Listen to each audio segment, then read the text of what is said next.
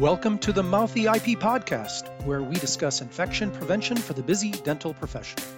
The Mouthy IP Podcast is created by Nebraska ICAP, Infection Control Assessment and Promotion Program, and is funded by the Nebraska DHHS HAI team via a CDC grant. Each podcast features experts discussing current infection prevention topics and answers to questions asked by dental professionals from Nebraska.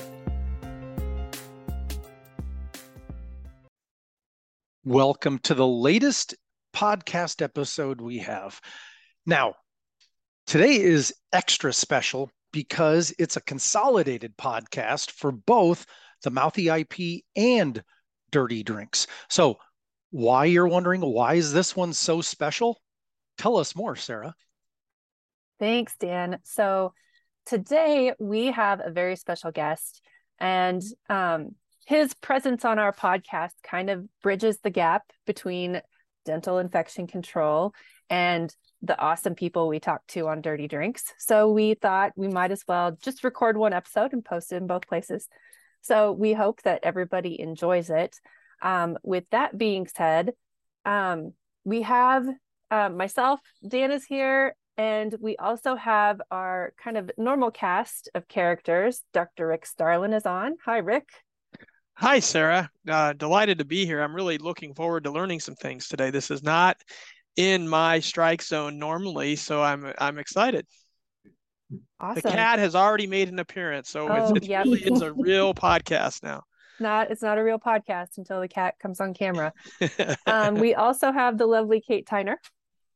Thank you for having me here today. I'm also very excited that we have one of our brothers in arms, it sounds like, on the call today. Yeah. And then our special guest today is Dr. Steve Geierman, who is a dentist extraordinaire, public health professional, and advocate for dental health safety. So thank you for joining us today, Steve. We're so happy to have you on. Thank you. So before we started recording, you gave us a great background of kind of where you grew up in your professional life. So would you like to tell our guests a little bit about that? Sure. So I am a retired captain in the U.S. Public Health Service. My dad worked at Monsanto Chemical, made all soap, and I hated my dentist. And that's because I'm old. Back in the days before people wore gloves and dentists smoked in their office, he smoked 2 packs of Marlboro a day. And those little stogie fingers were in my mouth, and it was like, ick. But I went to dental school at University of Michigan, graduated in 1983, but I didn't have a dad to move over in the practice, and I certainly didn't want to go back to my dentist. And I went to the Indian Health Service, and I thought I'd stay for 2 years. I stayed for 24. And during that period of time, I was a dental director within the Indian Health Service, within federally qualified health centers. I was a project officer for the National Health Service Corps and for the HIV/AIDS Bureau, which gave you great infection control information early on. And I was a HRSA regional dental consultant for the Upper Midwest. I was the eyes, ears, hands, and feet of central office, and helping our projects move forward with oral health. And I do need to say from the start, when I was in dental school, I would use the terms dental and oral health synonymously. I would never do that today. And this is important for Rick because dental is something I do with my fingers. It's a procedure. It's how dentists get paid. I'm more interested in the bigger picture. It's oral health. Oral health is integral and essential to overall health care. And when you look from pregnant women across the lifespan to our esteemed elders, there is not a single scenario that we could talk about where oral health is not important to that. And I retired in 2008 from the Public Health Service. I had 2 glorious days of retirement, and I was lured to the ADA and the American Dental Association. I've always been a member. You cannot have a voice unless you're a member. And I worked for the council that did not look inward at the dentist. We were that suspect council that looked outward towards the oral health of the public. And I thrived for almost 15 years. I retired this past July. And it was a really good time. And my work is not done. I serve on several boards, and I'll let natural attrition happen there. And I am the chair-elect of the Organization for Safety, Asepsis, and Prevention, better known as OSAP. And it is a pleasure being here with you. And I can't wait to hear some questions that will stump me, and I'll have to ask Sarah to answer them. So thank you. I always get the hard questions. Cool. There you go. Well, thank you so much for joining us. You've got a lot going on right now, and I know that Kate has some good questions for you. So, Steve, I'm particularly interested to talk about the Dental Patient Safety Foundation. So, will you set us up and tell us more about that organization, please? I will. So, if we go back, I had said that I worked for the council, originally the Council on Access Prevention Interprofessional Relations, and it morphed into the Council on Advocacy. Really important word to get in your council's name. Council on Advocacy for Access and Prevention. And because we looked outward, it's such a vast universe. We had at least 6 to 7 advisory committees of experts who would come in. And one of mine was the Medicaid Advisory Committee. And they would bring up all kinds of subjects. And one of the topics one night was sedation deaths of children in Texas. And we just weren't happy with the responses that were being followed up on there. And it was a pediatric dentist in Texas that brought it up. And we started nosing around, and we were introduced to the term of a culture of safety in dentistry. Now, we are not unique. Since Lucian Leape, what a great name. I love alliteration. Lucian Leape wrote To Err Is Human over 30 years ago, and medicine has been climbing this hill of their own culture of safety for over 30 years, and along with nurses, along with pharmacists, and we'll come to that in a minute.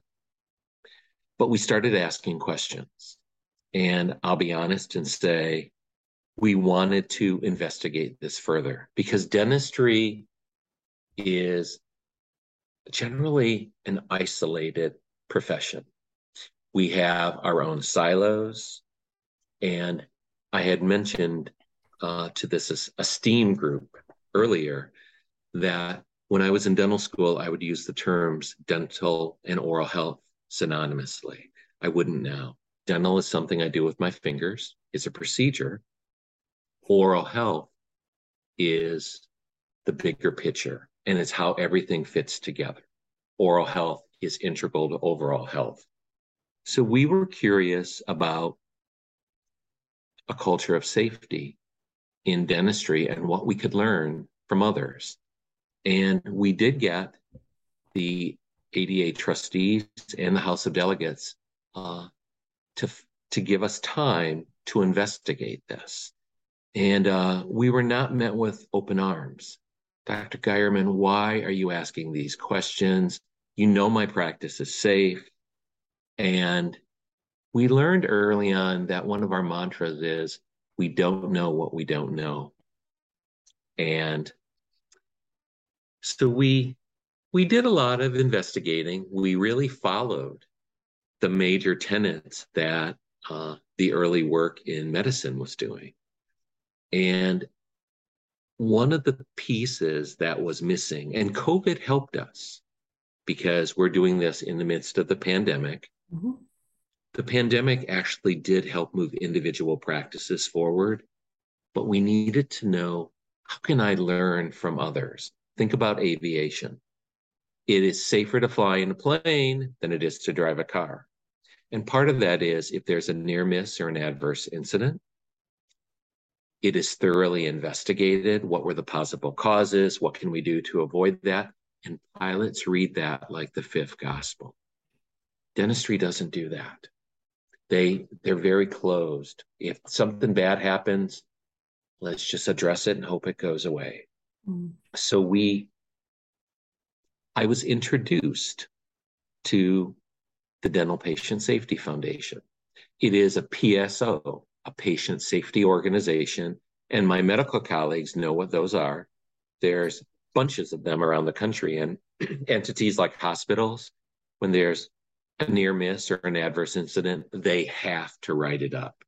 And they learn from each other, and it is a cool system.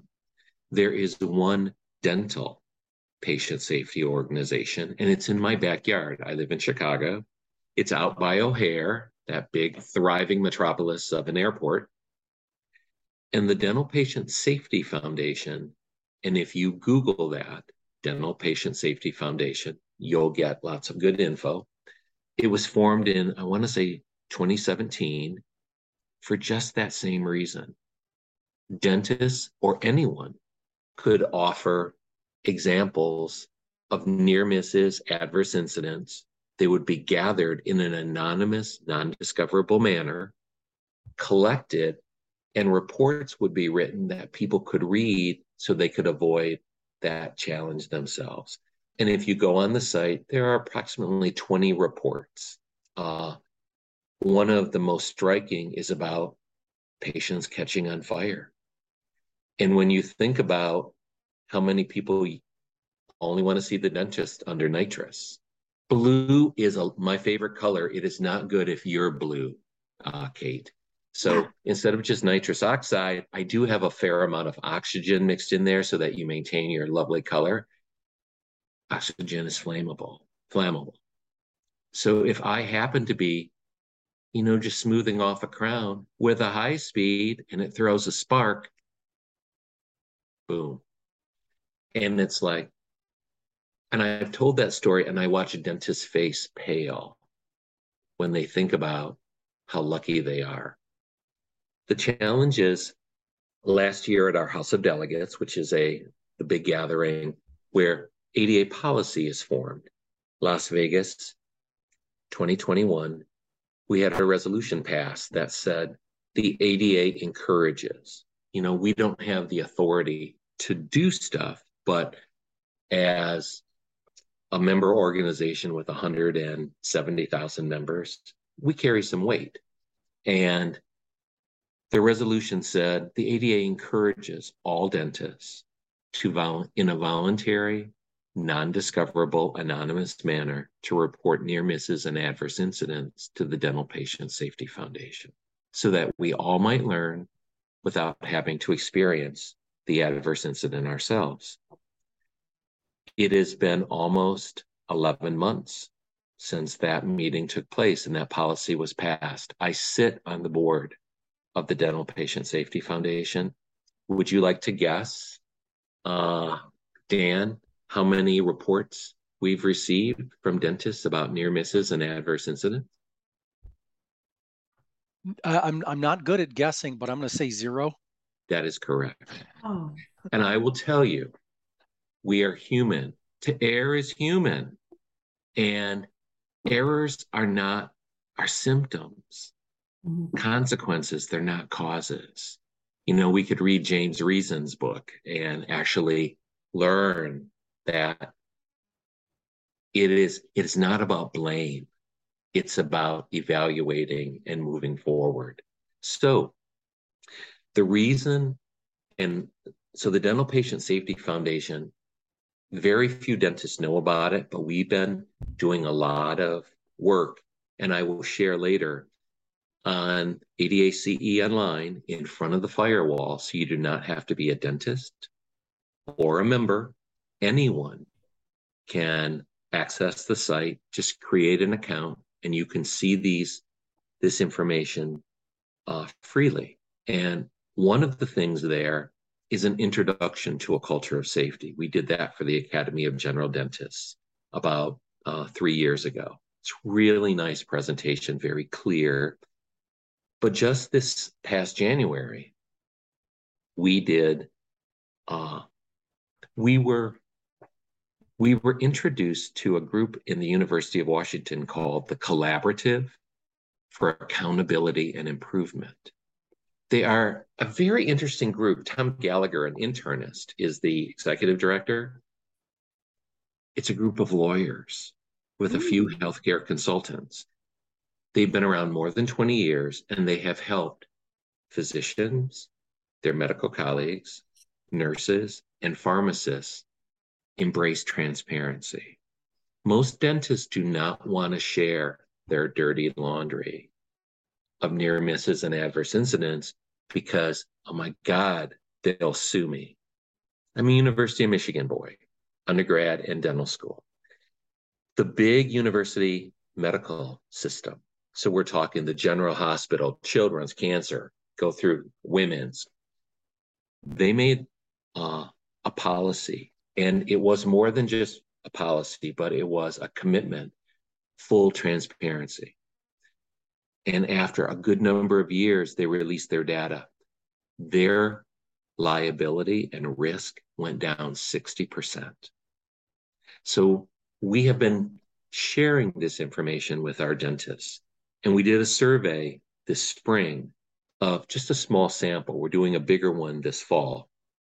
But we found that 93% of dentists do not feel adequately prepared or have access to the appropriate resources to address an adverse incident with their patient, with the patient or with their peers.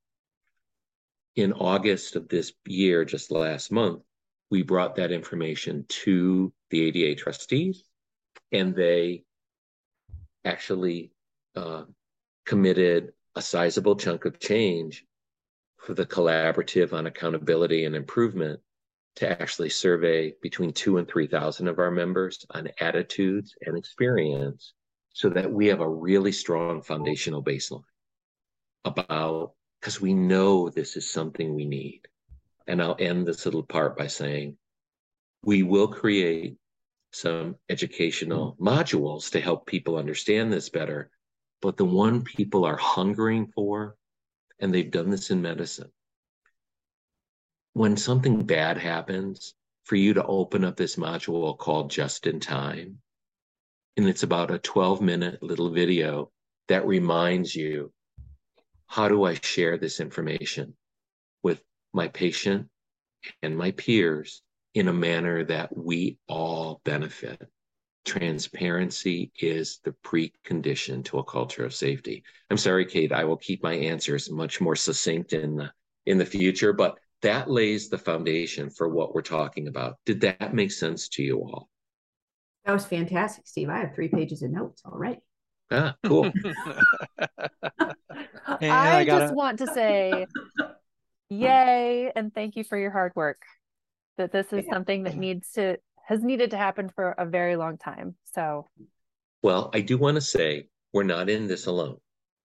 Our pediatric dental colleagues, they have been working on this for a while. So have the oral surgeons.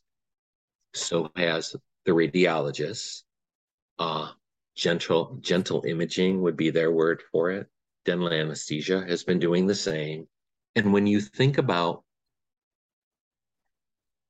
it doesn't matter which company you want to pick, but healthcare providers hate insurance people no matter what.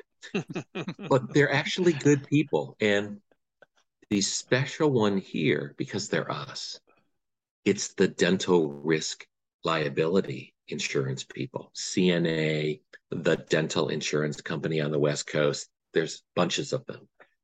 They have a vested interest in reducing this as well for their networks.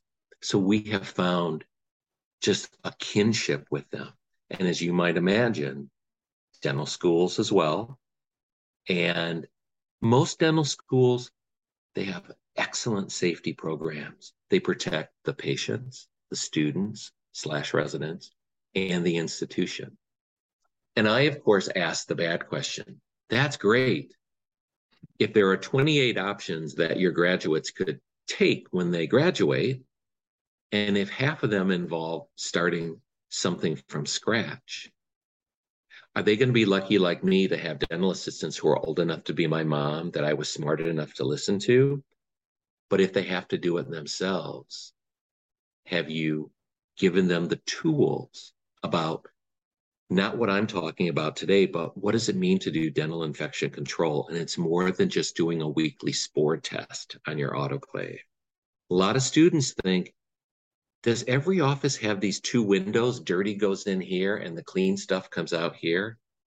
The dental schools that actually have juniors and or seniors spend 2 weeks in central sterilization.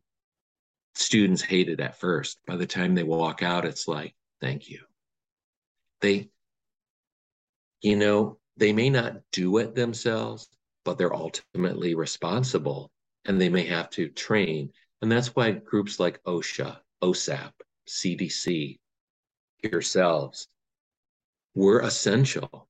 And there's a delightful little OSAP video called If Saliva Were Red, and where the guy, the dentist at the time, is wearing a white coat, and within 1 minute, the saliva, which is stained red, looks like Kate's blouse. And it's like, wow, we're in a butcher shop. And we all know that universal precautions are no longer just bloodborne pathogens. It's airborne pathogens as well. The new version is coming out hopefully by end of the year. And the OSAP board made a determination recently that all dental students, hygiene students, and dental assisting students will be offered membership in OSAP. Free access to all the information. If they choose to continue once they graduate, it's not that pricey. But even if they don't, they'll know who we are when they need us. That's awesome. That's fantastic, Steve. Mm-hmm. Oh, where to begin? So something that you talked about, that is, a lot of our audience is healthcare, especially the Dirty Drinks podcast audience, as opposed to oral healthcare. And so one of the questions that you related, tell us more about what the process in most states, in absence of a patient safety foundation, when something goes wrong, like if a dentist is liable or it did something wrong, who reports that? Who do they report it to, and who investigates it? What is the general path of that? I mute because there are not guidelines. Okay. I just spoke to the new at the new dental school in El Paso. It's the right thing to do, to report, but we have no guidelines on who should do it. What are the protocols? Things are changing. When I graduated, 80% of dentists were in private practices. They were kings and queens in their own realms. There was no obligation to report anything. Nowadays, that percentage is about 60%. And there are dental service organizations, DSOs, we call them. You might think about Pacific or Aspen, those kind of entities.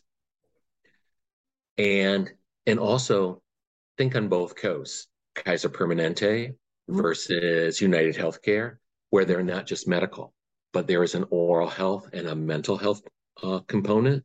Yeah. Better for worse at times, but we're learning our place. Mm-hmm. And so we are bringing oral health into the fore. If I were to ask you, Dan, what kind of oral health benefits are there in Medicare? Do you know that answer? It's pretty similar to the answer you said before. I'm going to guess 2 then. It is 0. That is correct. And I just didn't want to be cocky, always guessing you did right. Well. You did really well. But I bring that up because it's important. The new CMS dental director, we've only had 3. Dan Schneider, Lynn Mouden, and now Natalia Chalmers. And we've made progress. Dan Snyder, he was situated on the Medicare side. Well, that was nuts. There was no oral health benefit in Medicare, but it was safe to put in there. Lynn Mouden was on the Medicaid side. I would say there were 200 to 400 medical consultants at CMS, one dentist, and still hidden in a broom closet. Natalia Chalmers sits in the administrator's office. So oral health has moved up.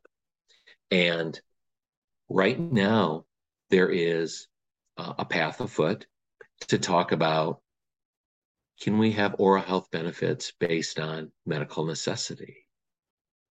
And I argue with the ADA on a regular basis. It's like, I think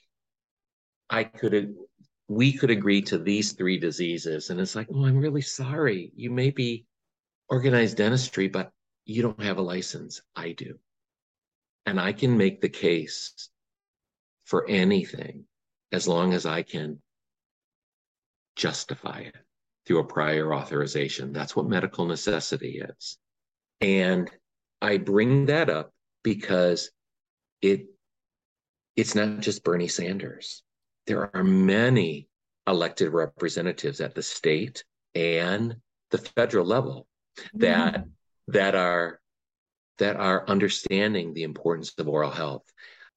And right now there is and you'll think, why are you telling me all this? It does lead right back to safety, because these are all pieces of a puzzle. Kids, because of EPSDT, early periodic screening, diagnosis, and treatment, through Medicaid and the CHIP program, Children's Health Insurance Program, they are guaranteed by law to have care.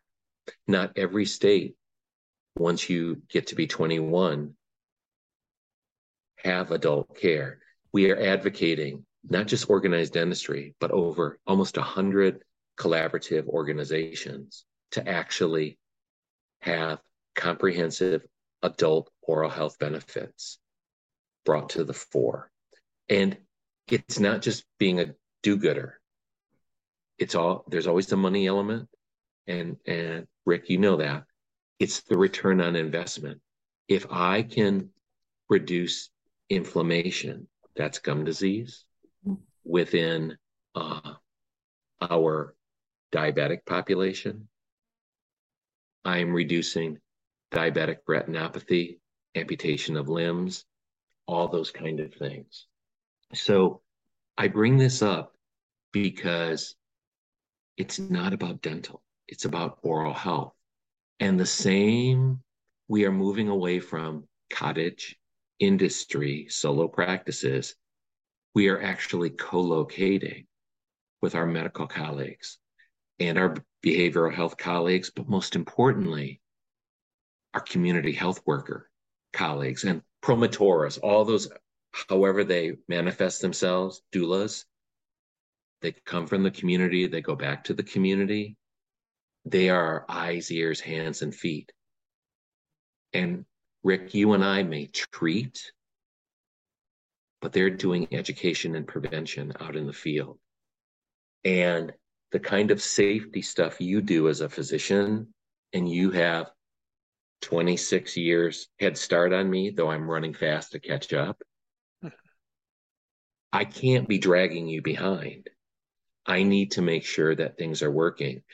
And I do carry my own weight, because in a community health center, we would often mandate all provider staff meetings, and the dentist would drag their feet. Who cares? They're talking about stuff I don't care about. And it's like the 20% that's important, you're offering them something. Who does infection control better than dentists? In all honesty, we're really good. And if there's an infection problem on the medical side, they'll often come and visit us. And it is a collaborative type work. So those pieces of a puzzle they're kind of fuzzy and diffuse when you get to regulation. Those things don't exist. And Kate, maybe you were expecting me to say the state dental licensing boards would do something. Every state is different.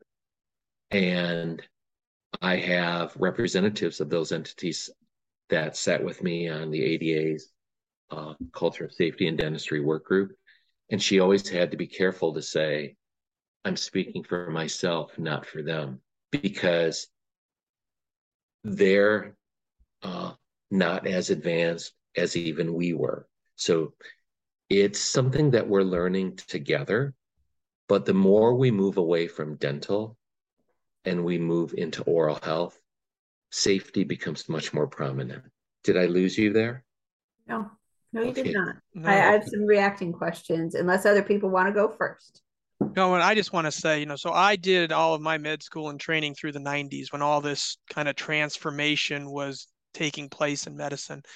And it was much like what you said. I mean, we had physicians are much more, sounds like, employed now than what dentists are. But back then it was a lot different in medicine as well. And so, kicking and screaming, going to some safety meetings is a very accurate description. I'm a physician. I did all this training. I know what I'm doing. I do everything safe. I don't have any problems. The same things were being said at that time. I also find it interesting because one of our complaints used to be, well, I should have just been a dentist. They can do whatever they want and do, and there's nothing going on regulating them and everything else. And the one catch to the whole thing, though, in medicine, with so many benefits being covered by CMS and whatever, they were able to put down, these are requirements or you don't get paid. Yeah. And so I guess without you guys having those benefits tied in there has to be a hook, a carrot. I mean, you can reach out to people and appeal to them to say, hey, you want to do the right thing. Everybody thinks they're doing the right thing. But if nobody's reporting anything, nobody has any clue necessarily what the problem is or where the problem goes. And without the purse string, that's really what talks, is money. At the end of the day, I hate to say it out loud, but that's, it's true. And so you guys have a monumental task ahead of you, I think. We do. And when I had brought this to one of the other councils that addresses private practice, they said, we will fight you tooth and nail because of the reasons I had said earlier. Increased overhead to my practice, more regulations, and you're telling my patients I'm unsafe. But when we went to the House of Delegates, quiet, because as you can imagine, it is politically incorrect to speak against safety. But at the same time, it is safe to be quiet and hope we go away. We were actually given a 3-year mandate with no funding.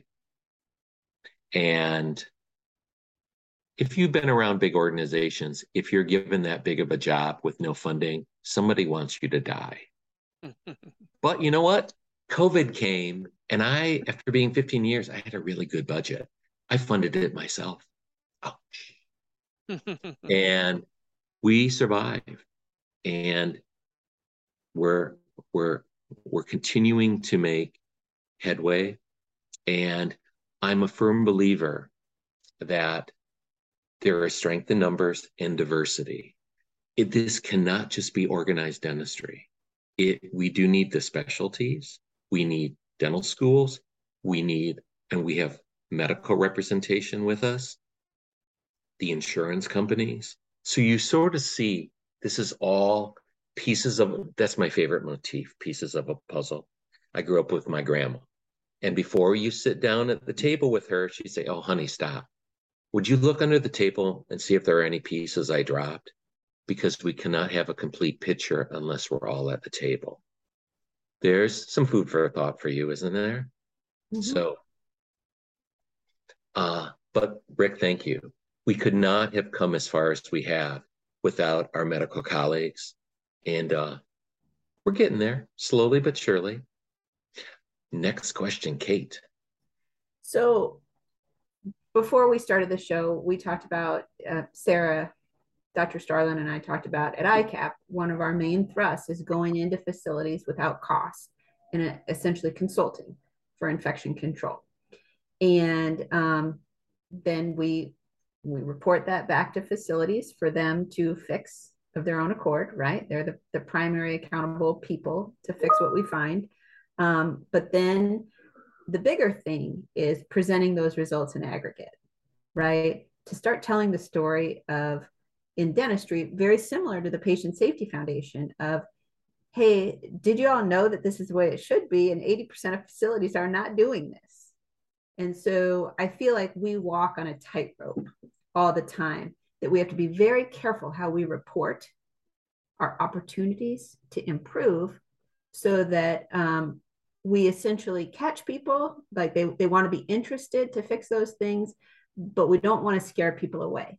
Our biggest fear with our dental outreach at this time is that somehow we would earn a bad name, that either what we recommend is not possible, or that we can get people in trouble. But at the same time, we have all this stuff that we see, and we want to do something about it at a bigger level. And so I wonder, I imagine the Patient Safety Foundation has a similar haunting backstory, right? Is we hear all this stuff, how do we get it at a system level where it starts making a difference without frightening people away? Well, several things. One is, can I assume that the consultations you're doing are to both public and private entities? You may assume, yes. Okay, so let's talk about the public ones first. And let's just use that we have safety net entities. The largest percentage of those are federally qualified health centers that are funded by the federal government through the Health Resources Services Administration, particularly the Bureau of Primary Health Care. One of their principal mantras is, we support medical dental integration. Wow, Rick, there's life for us. Yeah. And as I said, it's like you have to go at it with a win-win. It's easy to point fingers and blame, but it's like, how can we make this that we all benefit? To be able to share a front door, back door approach, meaning front door is you share it through the primary care associations. For people who are listening that don't know what that is, where like medical and dental societies, they represent the providers, the private side, though we work across every aspect, but we do a lot of advocacy on the private side. Primary care associations are funded in every state to represent the public entities. And they are funded right from HRSA. And to be able to have the people you work with share it with their project officer, and it's not about counting. Dentistry is big at counting. I have done this many fillings. I have done this many this. And my question is, oh, those are all nice. But remember how I said one of our prime partners are community health workers? In the little community where I grew up, Carlton, Michigan, let's just say there's a community health worker that has 300 clients. And we'll just say they're all diabetic. He has access to the individual A1Cs of those people, as well as a collective community number.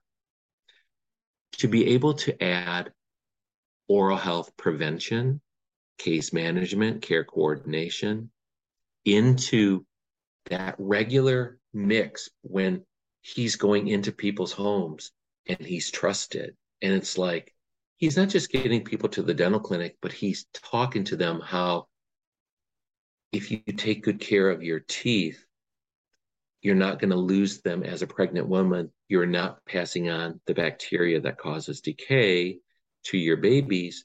They are not getting early childhood caries. They are entering kindergarten with a generally healthy mouth. You get my gist. Mm-hmm. But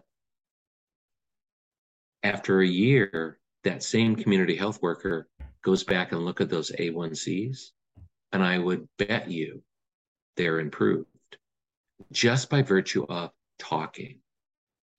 And the thing is, I can't claim full responsibility, but I'm sure as hell going to claim a lot that oral health has made a difference here.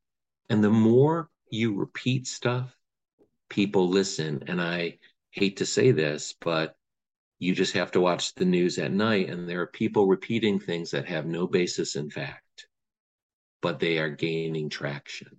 We need to be doing that as well, but we need to have outcomes. So that's an important piece. So the front door is by going and helping educate the feds and look at the difference we've made.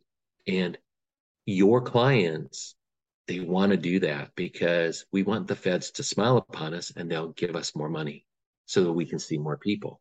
The backdoor approach, all of those entities have elected congressional people at the state and federal level. If the feds or the governor are not paying attention, to have a congressional person knock on their back door of their office and say, hey, by the way, oral health is important, that makes a big difference. Because 100 good letters, 5 bad letters, or people knocking on your door saying you're not paying attention, people pay attention. So it has to be both. If I went to one of your clients and I just ask, I wish I knew, I used to be a Nebraska project officer, but whoever your 2 senators are, but if I ran into them in the hallway and said, by the way, what good safety work and infection control, Sunny Valley Health Center is doing, if they look at me with a blank stare, your entity hasn't done its job. The senator may not know, but their staffer who does health stuff, they need to know. And that's part of your job too, Kate and Sarah, in terms of, are you sharing that information? Because it's only through raising awareness that we actually make a difference. I know I sound like Pollyanna, and I do have some really nice, for Halloween, I'll have those pigtails on, but I can tell you it has made a difference over the years. And you just have to stick to your guns. And even in organized dentistry, where they seem siloed, the vast number, and I'm sure it's true in medicine, it's a bell curve. The crazies live on the ends. We are totally against whatever this is. We love whatever this is. The 80% of providers in the middle don't even know what it is. And they'll often hear the 10% screaming on both sides. They'll put their heads back down and work. To be able to offer them a clear, concise report from the Dental Patient Safety Foundation and how to avoid having a patient catch fire in your chair. Right. Do you love how I got back to your question at hand eventually? I did. Thank you. So I'm really excited that you are bringing awareness to all of this stuff. And I think at some level that's ICAP's goal as well. We're funded to support these programs, but on the back end, we take all of our data and put it into research briefs and abstracts that we take to different association meetings. So this last year, I was able to do 2 different abstracts. I took one to APIC and one to OSAP. I don't know if you saw my poster at OSAP, Steve, but I saw all of them. Did you? Thank you. Awesome. I did. But talking to providers with these posters and them looking at these areas for improvement, opportunities for improvement that we've identified, that we have hard data on. Everyone's like, well, yeah, I always knew, but I didn't know it was really that bad. Or, we all kind of know what's going on, but nobody has come out and actually done a report on it. So I'm really glad that we're getting some traction and we're getting people to notice. So let me offer you a thought. Sure. So you spent time and money and blood, sweat, and tears to develop that very informative poster, correct? Yes. How many times have you presented it? Once. So I just want to say, part of it's about awareness raising, there are other interested people, and I'll give you a couple examples. NOAA, the National Network for Oral Health Access, they represent all the FQHCs in the country. They are always looking for posters. And it's like a poster is not turned down hardly ever, especially if you got it by one. But think about the National Oral Health Conference. I'm only talking right now the public health side of life. But when you think about the Nebraska Dental Association, they have an annual meeting. To be able to call up their executive director, or dentists only want to talk to dentists. You know who your dentist is in Nebraska, or you call Jessica Miskey, and the pediatric dentist, most of you know, and move stuff forward. But you have a dentist say, by the way, I know someone that has some really good information.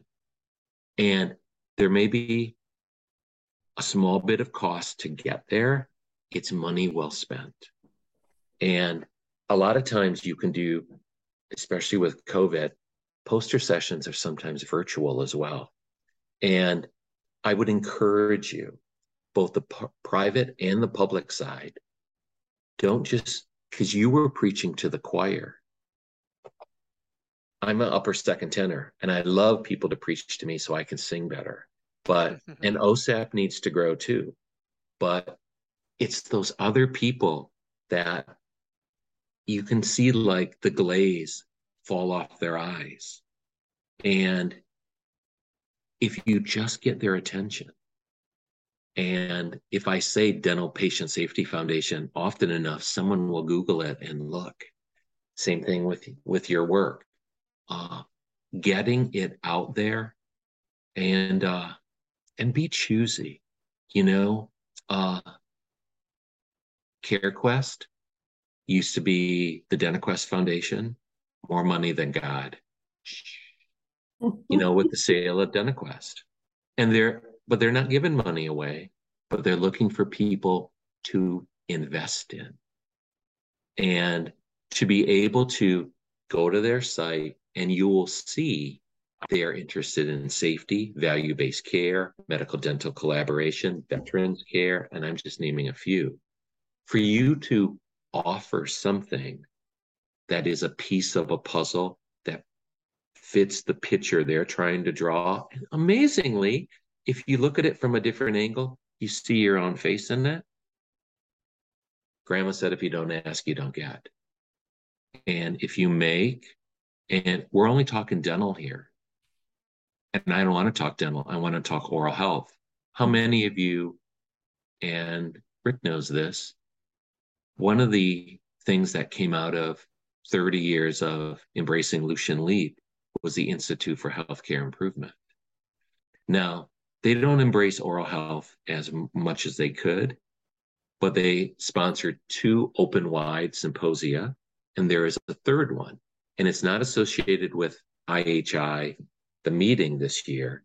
The ADA's annual session is in Houston. So we're holding it at the University of Texas, Houston, where Mohammed Walji is in residence, and he's a internationally known data researcher in safety. He is sponsoring OpenWide 3. And it is another opportunity to bring people together of like minds.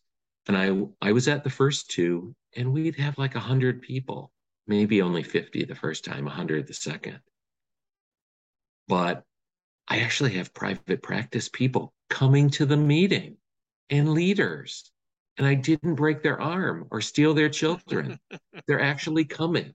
So, but think about the medical side of life. Community health workers, they are thirsting for oral health and safety information. They actually have meetings too. Have you been to one of those? Just a thought. I don't know if we have been to one of those. We definitely we're reaching out to the head of the FQHCs, because not only do we at ICAP work with dental, we also work with outpatient. And so we've been trying to, the FQHCs have actually been super great partners for dental because of their accreditation status. They're more interested in a free consultation than necessarily a private practice office. So, yes. Well, David Perot, if you know that name, he's the former chair, dentist, oral surgeon, physician who was the chair of the Joint Commission. He's retired from that, but he was, I want to say, the head of the California Hospital Association. He sits on our safety committee. So there are people one step away from the people that matter who can nudge. I will tell you, and Rick, no offense intended, our medical people are hesitant when the dental people get too cozy because it's like, oh, if we start addressing oral health, that might take away from medical. And it's like, excuse me, oral health, integral to overall health. We used to say that oral health and behavioral health were the stepchildren of medicine, but we had a blood pack with mental health. It's like whichever one of us gets there first, the other one has to come along. And I have to tell you, behavioral health is mainstream. Oral health is not yet, but we're getting there. We're clawing our way in, and we will not do it on the backs of medicine. We actually want to help them. We're not going to pull them down. We're actually going to boost them up. Can you tell I was a Dominican in former life? So preaching is part of my, part of my thing. I was a vision in white at one time. So there. I didn't tell you about that. That's a whole nother story. All right. We're coming close to the top of the hour, Sarah. We are. My 5 pages. I'm sorry I talk so much. That's okay. No, it's great. Why you were here.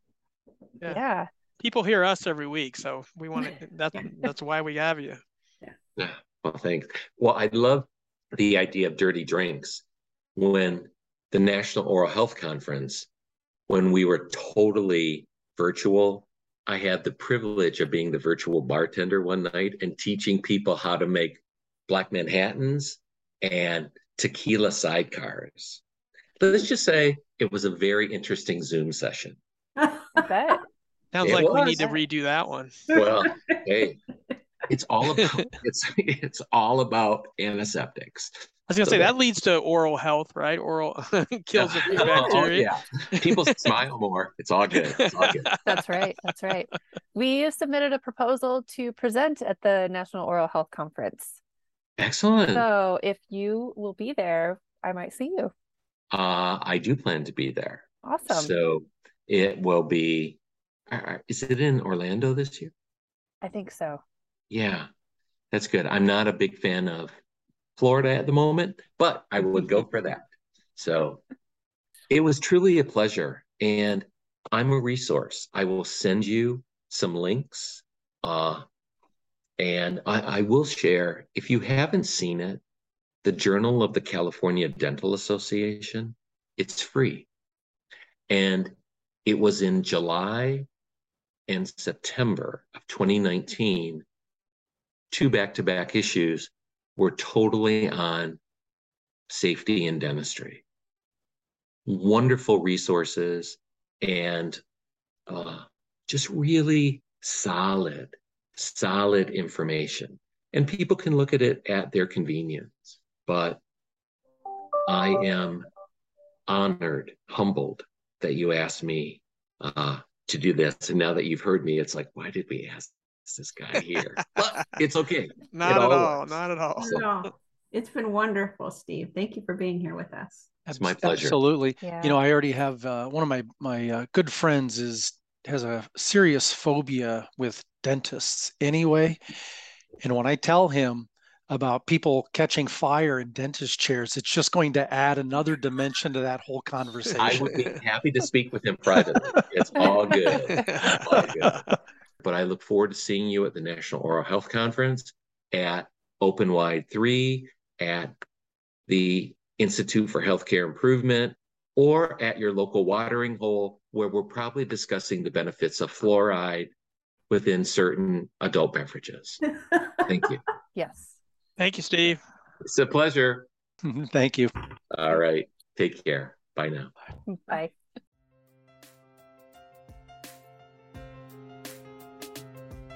Thank you for spending time with us learning about infection prevention and control in the dental setting. If you have questions you would like the team to chat about, feel free to call our ICAP Infection Control Hotline at 402-552-2881 or visit our website at icap.nebraskamed.com. Look for our next Mouthy IP podcast episode, and don't forget to stay chatty about infection control in your office.